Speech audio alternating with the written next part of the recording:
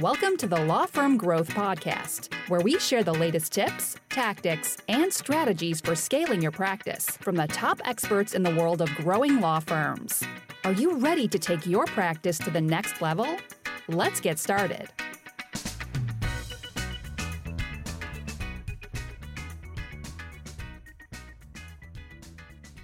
Hello, everybody, and welcome back to the Law Firm Growth Podcast. I'm your host, as always, Jan Roos, and I am super excited about today's episode. So I'm sitting here today with Mike Chastain, and Mike has an absolutely fascinating story. So Mike is a seven-figure firm owner. Very rare for us to find also a seven-figure firm seller.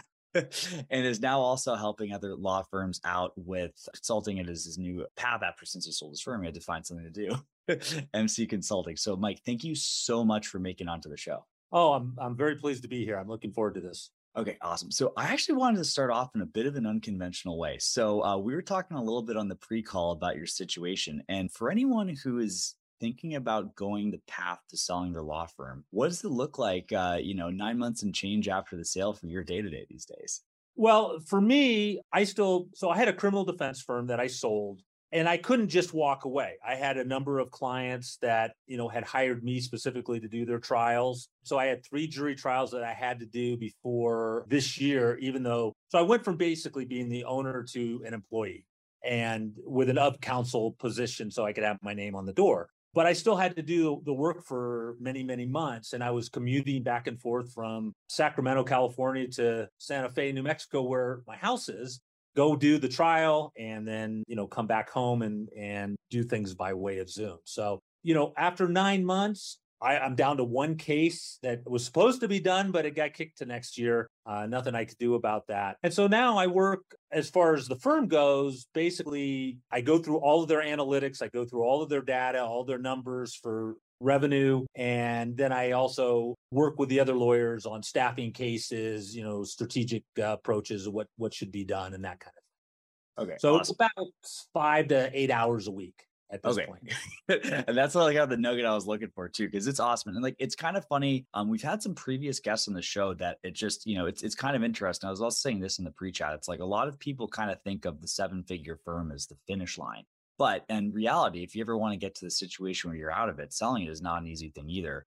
We had previous guests on the show, Roy Ginsburg, talking about, the difficulty of selling the firm. So I just want everyone who's listening to this to appreciate how rare of a situation we have with somebody who's not only made it to that first finish line of getting the 7-figure practice, but also exiting it and getting to the point where, it's a 5 to 8 hour work week too, which is fantastic. But okay, so I wanted to do a little bit of kind of a flash forward to the beginning, but let's bring it all back, man. So I think let's talk about how you ended up getting to starting the firm in the first place, and get into a little bit of the journey. I mean, why'd you start a criminal firm in the first place? Well, I wanted to be a trial lawyer.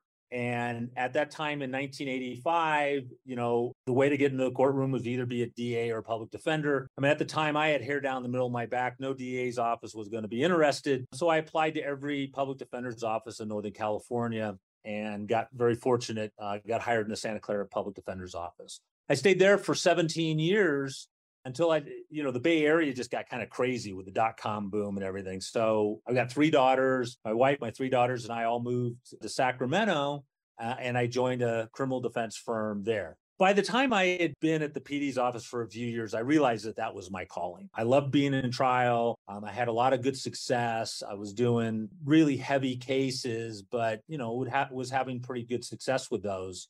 After a few years with this firm, it just became clear that our paths were going to go a different way. And so it took me about 9 months to actually separate, to kind of figure out everything I needed to do to open my own practice. And then that's what I did. The downside was, while I was a very good lawyer and I'd had great mentors and that, I'd never had a business mentor. Right. And so I just kind of rambled around doing what everybody else seemed to be doing. And, spending many nights staring at the ceiling, wondering how I was going to pay the rent. Yeah.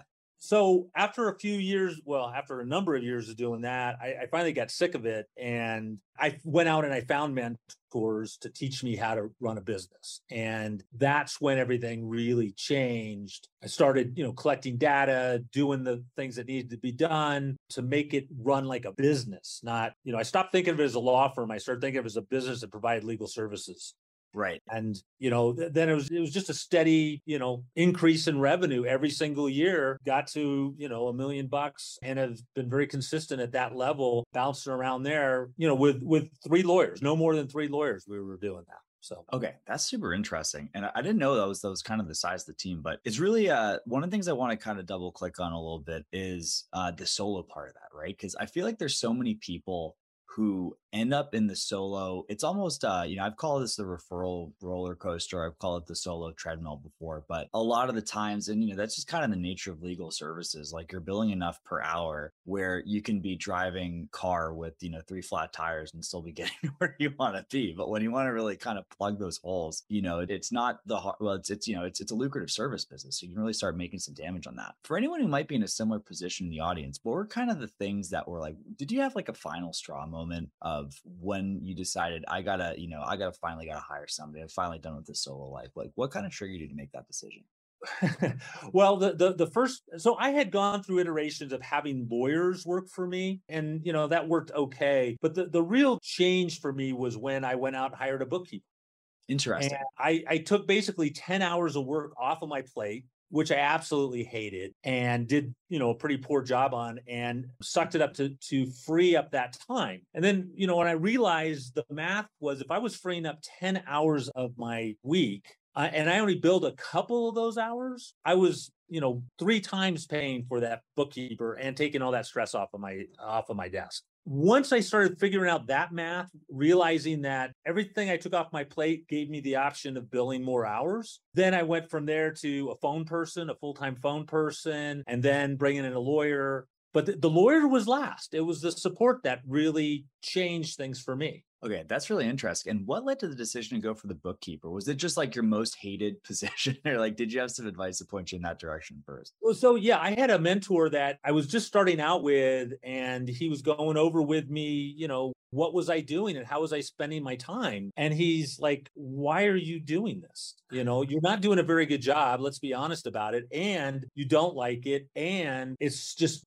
sucking your life away. So that made it was surprising. I would not have expected that would have made that big of a difference, but it did. The stress of having a trust account, and making sure that was spot on all the time. I mean, as a criminal defense lawyer, the reality is the only way you get disbarred is if you commit a crime or you screw around with your trust fund. Right. And so, making sure that was to the penny, that was a huge relief for me. And then things started to going forward. And then the next big step from there was reading Profit First. I actually met Mike Michalowicz, read his book, Profit First, changed my entire accounting system, and we have made a profit from that point forward. So that was a huge change too. Okay, that's awesome. And I want to kind of hone in on that too, because it's like there's almost a couple different levels to that. So there's obviously like, the time on the clock. If you want to talk about the hours that you save, that's one. It's an immediate gain right there.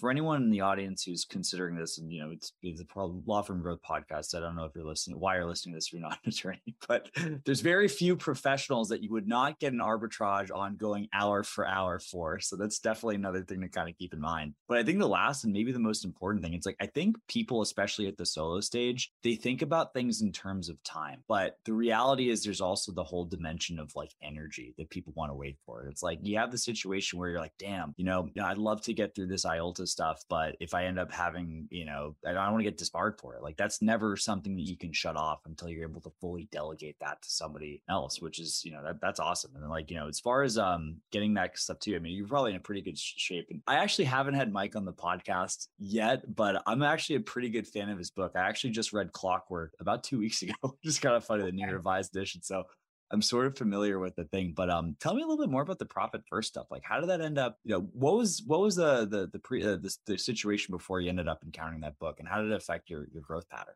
What it did is by using the Profit First system, basically I wound up opening 6 accounts. I think I had an operating account, a profit account, a tax account, a payroll account, a holding account, and a client expense account. I had all of those accounts. I just went to the bank and I said, I need all these accounts and I don't want you to charge me anything for it. And I got them to do that. And then what that allowed me to do is to see exactly where I was, as opposed to having all this money sitting in an operating account, right? And then of course there's the trust account, but I always saw that as totally separate. But if you have a whole bunch of money sitting in your operating account, your gut reaction to think is, well, I'm fat and happy, and here I can go spend and go buy some new Macs. But if you have it all divided out, you have your profit account, you have your tax account, so Uncle Sam's getting taken care of. You got money set aside for a rainy day, and I can tell you a story about why that's so critical. Then you have a much more realistic viewpoint on where you stand at any given moment. And, I always kept my operating account really thin. I wanted to always feel a little bit poor so that I didn't go out. I always thought twice about making any major purchases. I gotcha. I'm definitely going to ask you about that rainy day story too. That's too enticing to pass up. Yeah. Well, so what had happened is because I was running that account, I opened up what I called a holding account, which is just a rainy day fund, a savings account. And I built it up to about $100,000. For those unexpected bills. And by having that money, like we were able to do a marketing campaign that no other lawyer in Sacramento could do because we had the cash and nobody in our situation did. Anyway, I have $100,000 sitting in it. March of 2020 shows up. Oh, yeah. So we go into COVID, right? All of a sudden, the phone's not ringing. No one's going to court. Even on the trust fund stuff, we really can't work on it because nobody's going to court. And I burnt through all but about $500 of that $100,000 to keep everything running. I didn't have to borrow a penny. That was the key, is I didn't have to borrow a penny to do that. And then, within, 5 or 6 months, we got our PPP loan. That really helped. And then when we were able to, get back and adjust to what was really going on, and then we doubled down on our advertising and raised our rates. We did all of that.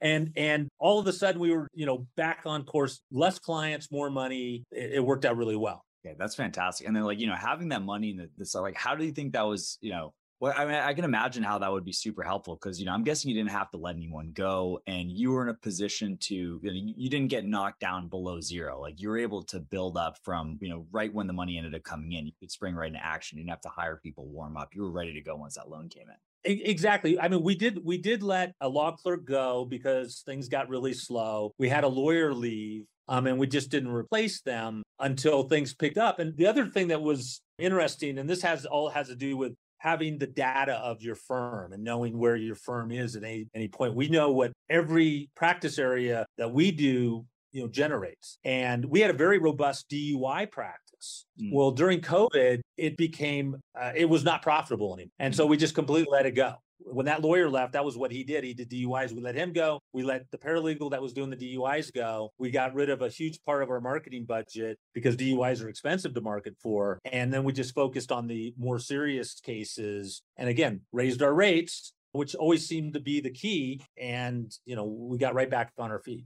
Okay, that's awesome. So I want to kind of bring it back to those early days. So basically the profit first accounts gave you a good level of analytics. And I want to say, as far as the situation with hiring a bookkeeper, that first hire is super tough. Was there anything that you had to go through mentally to go through that? And is there anything that you might want to, warn somebody who's in a similar situation? Like what's stopping people from making that first hire? I think it's a control thing for many people. They don't want to let, take their finger off the button, I guess. I never did. I never took my finger off the button. I saw everything that she did. I look at my P&L every day. I look at the bank account every day. I'm just not doing all the entries. So my review of that takes, a minute and then I'm done. Take a look. If the numbers look the way they're supposed to look, boom, I'm good for the day. But I think it was scary. It was scary for me. It was, there were months where, I would have to basically pay this bill rather than that bill. And so adding another fixed cost was scary. But I also understood that if I didn't do something different, I was just going to keep getting the same thing. I couldn't work more. That was the problem. It's not an hour problem. You hit it right in the nose. It's an energy problem. At some point you just are out of juice and it's like, I'm worthless. So it's time to go home. So yeah, but it's scary.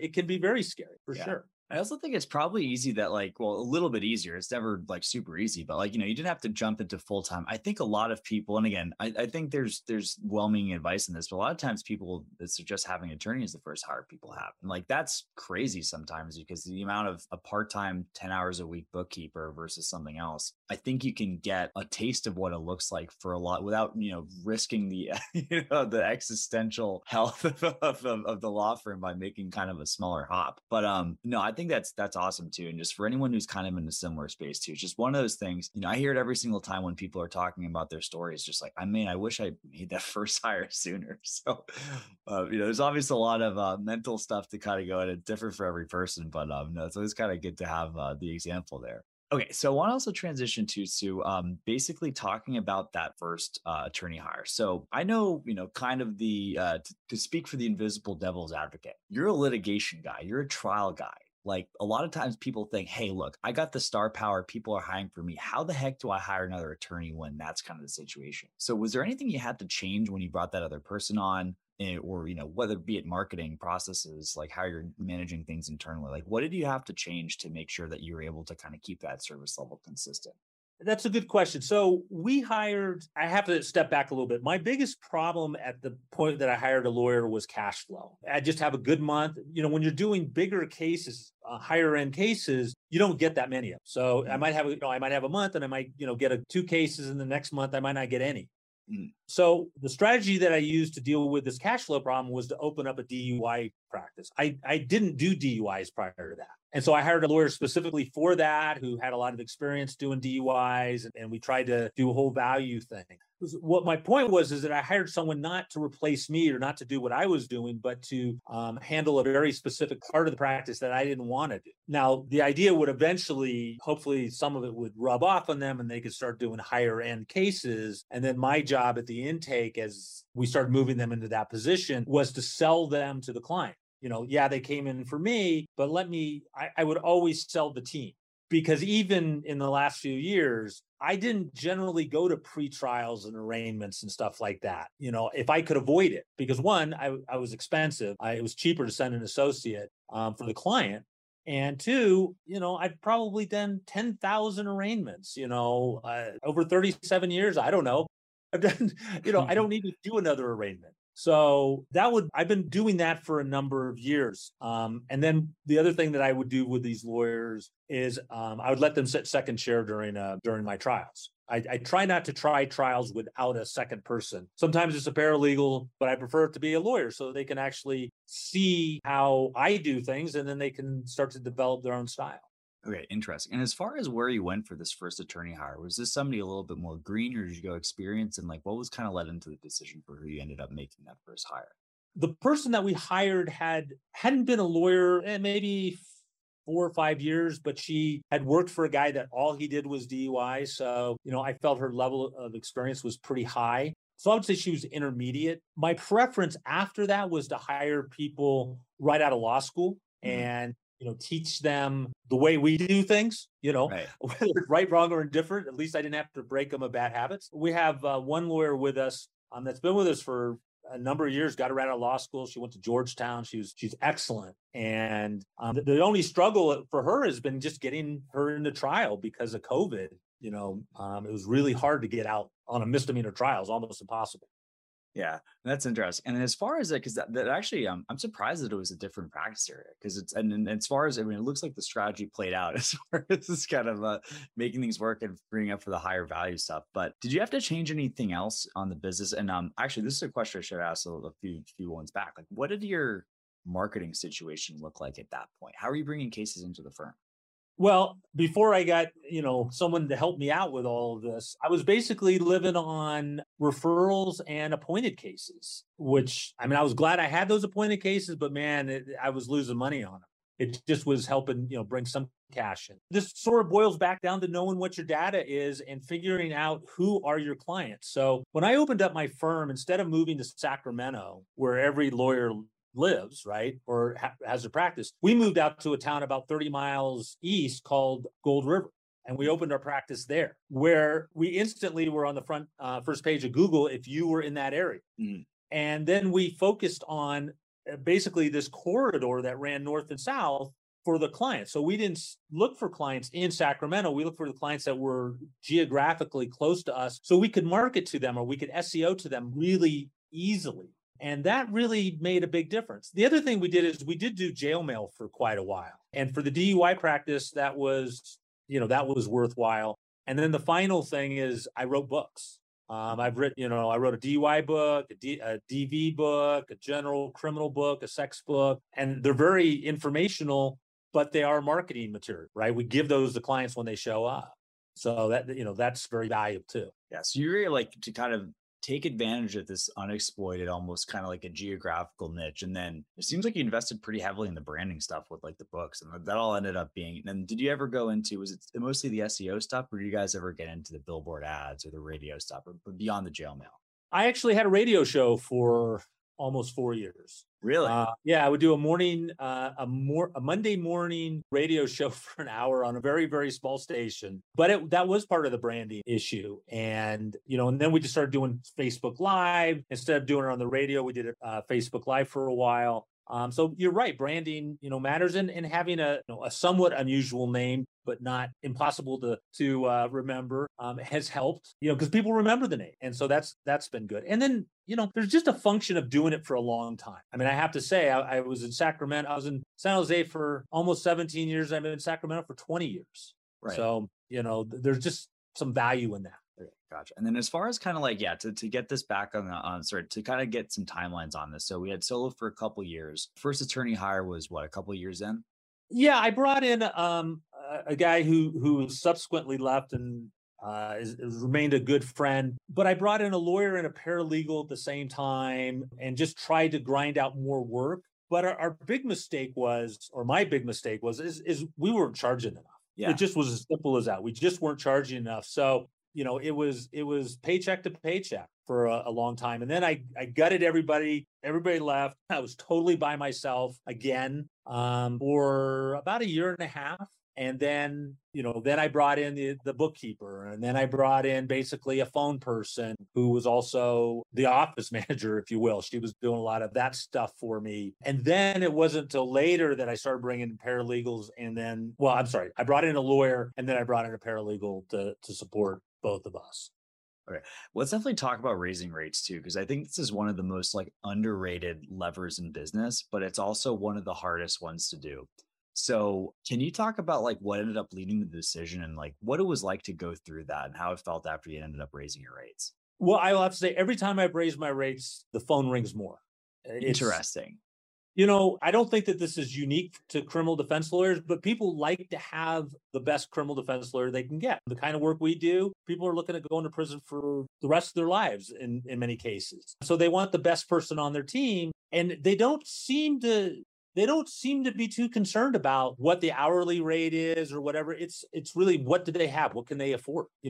Can they access the kind of money that they need to access to get us on board? And every time we've done it, as I say, it's just funny. The phone rings more. People, it doesn't scare them away. It really doesn't. Yeah. Because it's kind of funny. I think a lot of the invisible voice in people's head when they're considering this is they're thinking to some, Econ 101 cost volume curve. And they're like, well, certainly I could raise my rates, but, of course, the volume is going to go down. And it's weird too, because it's I think, I think this was from Influenced by Cialdini. I think it's a lot of people associate price with higher quality. I'm sure there's people who don't end up improving their quality, which is probably to the detriment of anyone in the market. But I think the other thing too is that when you have the situation where you're making more profit, where did that go when you're scaling the business? You're probably having more time to more money to invest in better staff, or even if you don't change the staff, you have more time to focus on the cases that you do have. It's there's nothing worse in the world. There's nothing worse than a broke lawyer and what they're actually able to fulfill in their client, right? Right. No question about it. Having a full staff. So, we have 8 employees, 3 lawyers, including myself at this point, although I'm not doing much in the way of billables, but 3 lawyers are working on getting another one in. We have a controller. This is in-house. We have a person who does all our phone work. So, that's all she does is the phone work, right? Mm-hmm. It's really critical that every phone call gets followed up on and every interview gets, reviewed and followed up on. If they didn't hire, we're gonna be talking to you in a couple of days to see if we can still help. Getting the people to show up to the appointments, setting the appointments, all of that scripted out.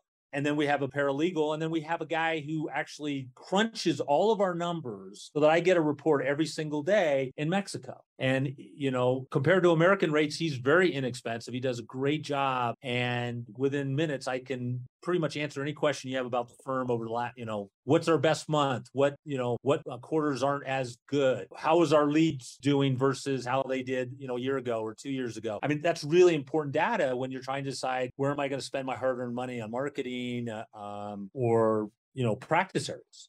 Yeah. And kind of going on the metric stuff too, because I think, this is a theme ever since you ended up getting the profit first stuff. So obviously we have money in the bank account as a key metric, but what are the other, key performance indicators that you like, if you could, let us into 2 or 3 of the top metrics that you're looking at day to day to see, hey, we having a good week, we having a bad week right now. Right. So there's past indicators, which is, what's your payroll to the percentage of your payroll to your revenue? What's the percentage of your marketing to your revenue? And what's your net to your revenue? Those are the 3 numbers that I look at on a regular basis. Those tell me how we have done. How we are going to do is what I'm looking at is how many leads are coming in, how many are setting for appointment, well, how many are qualified for our services, how many set appointments, how many show up, and how many hires. That's telling me what our future revenue is going to be. And if any of those numbers changes in any, statistically significant way, I want to know why. And sometimes it's really simple. Sometimes people get off script.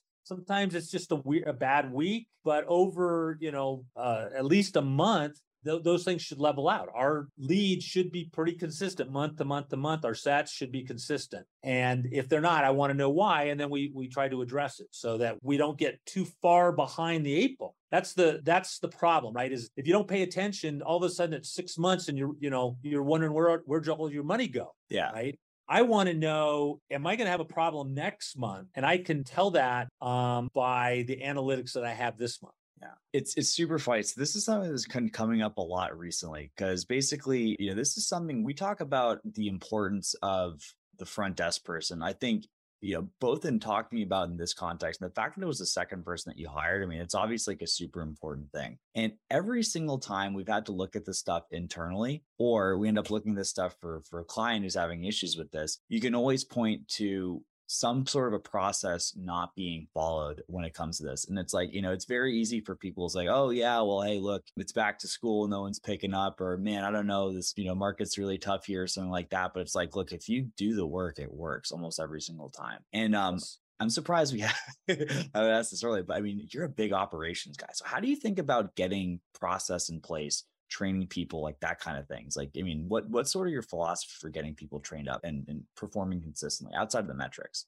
Yeah, that's a great question. So it's all about developing your scripts and your anticipated responses. So everyone in our firm answers the phone the same way. Everyone does an intake, the initial phone intake, the same way. We have a sheet that they're required to fill it out, and it tells them all the questions to ask. Yeah. So if I get that sheet and that's not filled out, I go and say, well, why didn't this get filled out? What's the, what happened? And sometimes, things get sidetracked, right? The person on the phone's crying and you just don't get to some of the questions. That's what I want to know. Is this a unique problem, or are you just starting to not follow the script? The second part is trying to train on a pretty regular basis. Now, that's been hard with the schedules that the lawyers have, but going over those numbers with everybody and reviewing the work that gets done. We even listen to some of the phone calls and go, are you staying on script? Are you doing what we're supposed to do? If you are,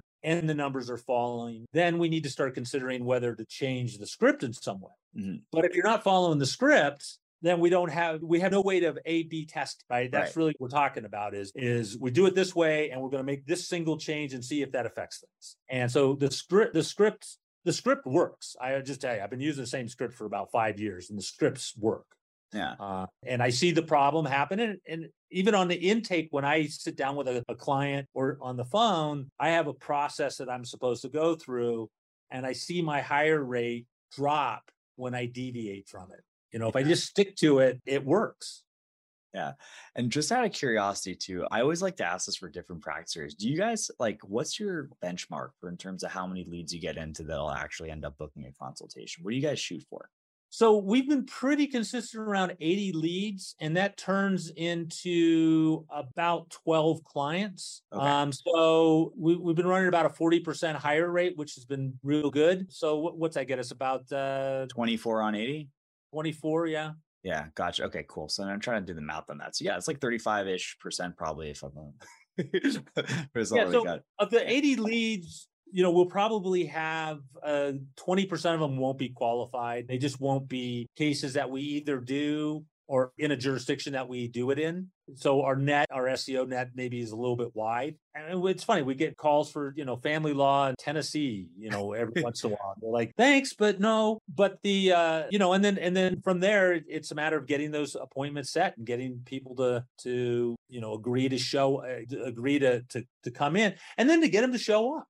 Yeah, the show rate. Well, I mean, it's kind of like if you're throwing out 25%, that's 24 consultations booked on 60. That's damn near 50%. That's pretty good. And like, I'll say this too, just as far as what we've seen generally, and mostly in the estate planning space, 25 to 50 is usually 50 is incredible. So that's actually it's really good numbers. But yeah, I mean, like you said, it's the consistency and just applying stuff. I want anyone to think like, it's funny because people will usually try to look at anything except for the process first, right. Including people inside the firm too. So it's like, it's just one of these things. I feel like, and it's such a powerful lever too, because when you have the situation where your front desk is booking, that empowers so much. Your dollar in marketing is going faster than somebody who's got a 10% book rate, and probably going better than somebody. But the other thing too is just kind of going back to that bedrock of the metrics. How can you tell whether anything's working unless you know what the standard is and what it was last week and what it is this week, right? Exactly. No, that's the key. And the other thing that we have learned is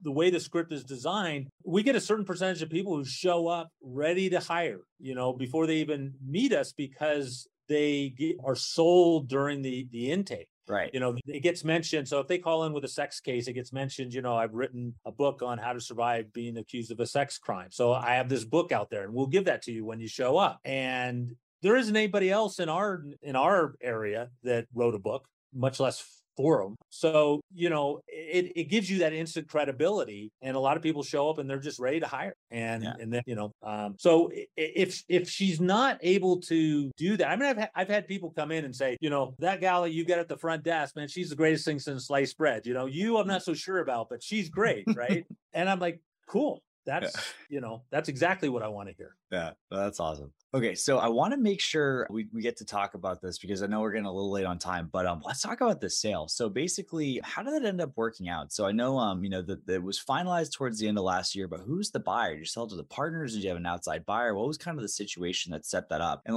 just to kind of go back to the beginning for anyone who's listening, it's, it is not easy to sell a law firm. So let's talk about that process a little bit. Sure. So there was a long preparation period, and then a really good series of lucky things that happened, if I'm going to be honest about it. So I had gone back to my mentor, and I told him I wanted to sell the firm. And we spent a couple hours going through all the matrix. Because I had all these numbers, I could justify exactly what you were going to do. If you bought my firm and you just did what I do, you could be almost guaranteed doing $1 million for your very first year. So, and I had the numbers to back all that up.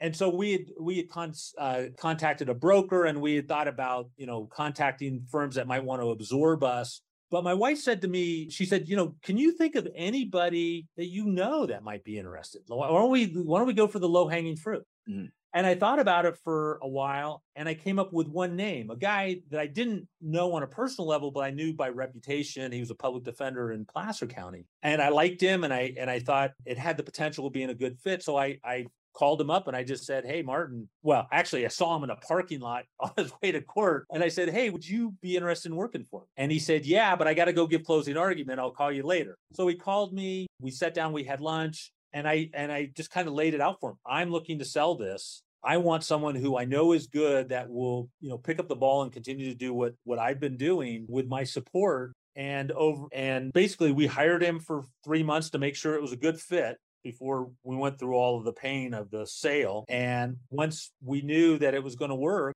we had a lawyer draft up a contract for us, a business contract, that was neutral, and boom, the sale went through. So I got very lucky on that. I didn't have to go in the public market, but, I let him buy it on time, and I had to stay for, that was part of the contract, part of the deal. I have to stay at least on the business side of it to make sure that things work, because he had never run a business, and certainly not a law firm before. Okay. Yeah. And it's kind of interesting too. I think in the broader business world, a lot of people think about that like as an earnout or something like that too. But I mean, it seems this is kind of the interesting thing. Like whenever the topic of selling a business comes up, it's like when you get a business that's anyone would want to sell, actually running the thing isn't that hard. It's kind of the paradox, right? Like it's an easy, it's not easy, it's the easiest thing to keep doing, but it doesn't seem like it's killing you at the moment too, but that's kind of the reality. Well, so, I'm very proud to say it really was turnkey. I mean, Martin came in, they made a few changes, but they didn't need to change anything. All the employees stayed, which I think is a good sign that we were paying everybody fairly. And I mean, literally he just, started running things and using his credit card as opposed to my credit card to pay for stuff. But, I think the question that you were alluding to is I didn't do this because I hated it. I still like doing trials. Yeah. I just want to go to court anymore, and I love Santa Fe. It's a great place. And there's other things that I want to do. So it wasn't a matter of, I can't do it anymore, or I don't want to do it anymore. I feel like, the last 3 trials I did. I had a client who shot a guy 9 times. He was acquitted. I had a guy charged with 11 counts of child molest. He was acquitted. So, I still feel like I'm at the top of my game. It's just, I'd like to bow out, before I'm not. Yeah. Well, it's the same thing too. It's like, it's kind of funny. I'm a big MMA fan, but it's like hard to find the people who have the opportunity to write off and have a happy ending. Cause it's, I look at some of the greats, like only a handful of people do it. So many people saying it way too long. And that's what was last time we had Roy Ginsburg on the podcast. He said, for the most part, it's not going to be you closing out your files. It's going to be your wife or your kids after you end up passing away. The amount of people that end up dying at their desk, waiting for things to go is way too much. But, as far as a happy ending goes, it's awesome, man. You got a ton of life ahead of you. You're doing what you want, and any of the involvement that you have with the business is the stuff that you enjoy the most. So it's like, who wouldn't want to do that, right? Right. No, I mean, this is the stuff that I'm teaching other firms now, and we apply it in our own sandbox. And we have just an example. I was looking at the numbers the other day, and there was a number that I didn't like, and I'm like, let's call our SEO guy. We got to figure out why that number is what it is, because it's dropped, and it shouldn't. So, I'm doing for Chastain Jones the same thing I'm doing for other folks. It's just I know this one much more intimately. Well, let's transition to that a little bit. So as far as the work that you've been doing with other firms, like what kind of people you've been working at, and what have been some of the situations that you've been able to help most, in your opinion? So I work with small and solo practitioners to help them do that transition from being a law firm owner to being a business owner. I mean, I think that's the mindset that you've got to break into and start thinking of your firm as being a separate entity. It's not you; it's a separate entity, and then all of a sudden doors open and you have options if you wanted to sell it, you could build it properly and sell it. But what I find is that where most people are struggling right from the get-go is their time management. And it goes back to the bookkeeper thing, right? They're doing all their own stuff and not giving themselves the opening to do things that bring in cash. Bookkeeping never brought a nickel into me. It just kept me from losing my bar card, right? It kept me from being sued. It's really important, but it didn't bring in a nickel. I needed to be out working, either bringing in clients or, going to court and doing my thing. Right. And then so basically, as far as the people getting out, it's like, getting out of it and, people honestly trying to get on the goal to either sell or automate their business, right? It's kind of the same path, isn't it? Actually, it is. If you can separate yourself out so that things get done without you being present, just like what Mike talks about in Clockwork, then you have the ability to multiply the revenue because it's not all based on the hours that you can put in. And you also have the freedom to spend time on the business. I mean, everything that we talk about, when I made this shift, I started putting a substantial period of time on working on the business. So so that it would become profitable, so I could review these numbers, so I could understand what was going on. And that's why I raised my rates, because I had fewer hours that I was going to bill, and I wanted to try to maintain that income. Yeah. And you're not going to be working on the business when you're doing your books or taking out the trash too, which a lot of people don't realize. But, that's awesome. And I know we're kind of getting to the end of our time here, and I want to be respectful of your time, Mike. But, as far as any situations, like if you're open for clients, what's the best way for anyone who's listening to this that might be resonating that to get in touch?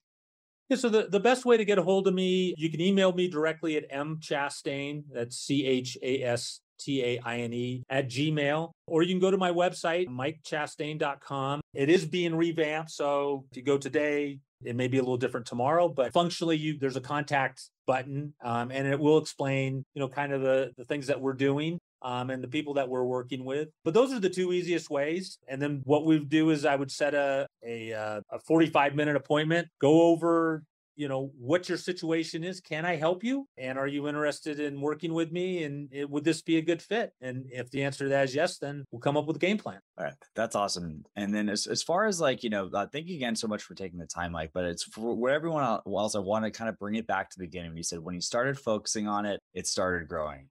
And I think a lot of people get in the own way and try to make things too complicated. But, when you have this orientation towards the process, again, beginning with the end in mind, having these ways to make things and fix the gaps and know what you're doing from the metrics, right? Like such an important thing. I think it's been an awesome exploring your journey. And for anyone who's interested, for sure, we're going to have that in the show notes so you can reach out. But Mike, super appreciate the time. And for everybody else, I'll see you guys next Tuesday at 8 a.m. Eastern on the Law Firm Growth Podcast. Thank you very much. Thank you for listening to the Law Firm Growth Podcast. For show notes, free resources, and more, head on over to casefuel.com/podcast. Looking forward to catching up on the next episode.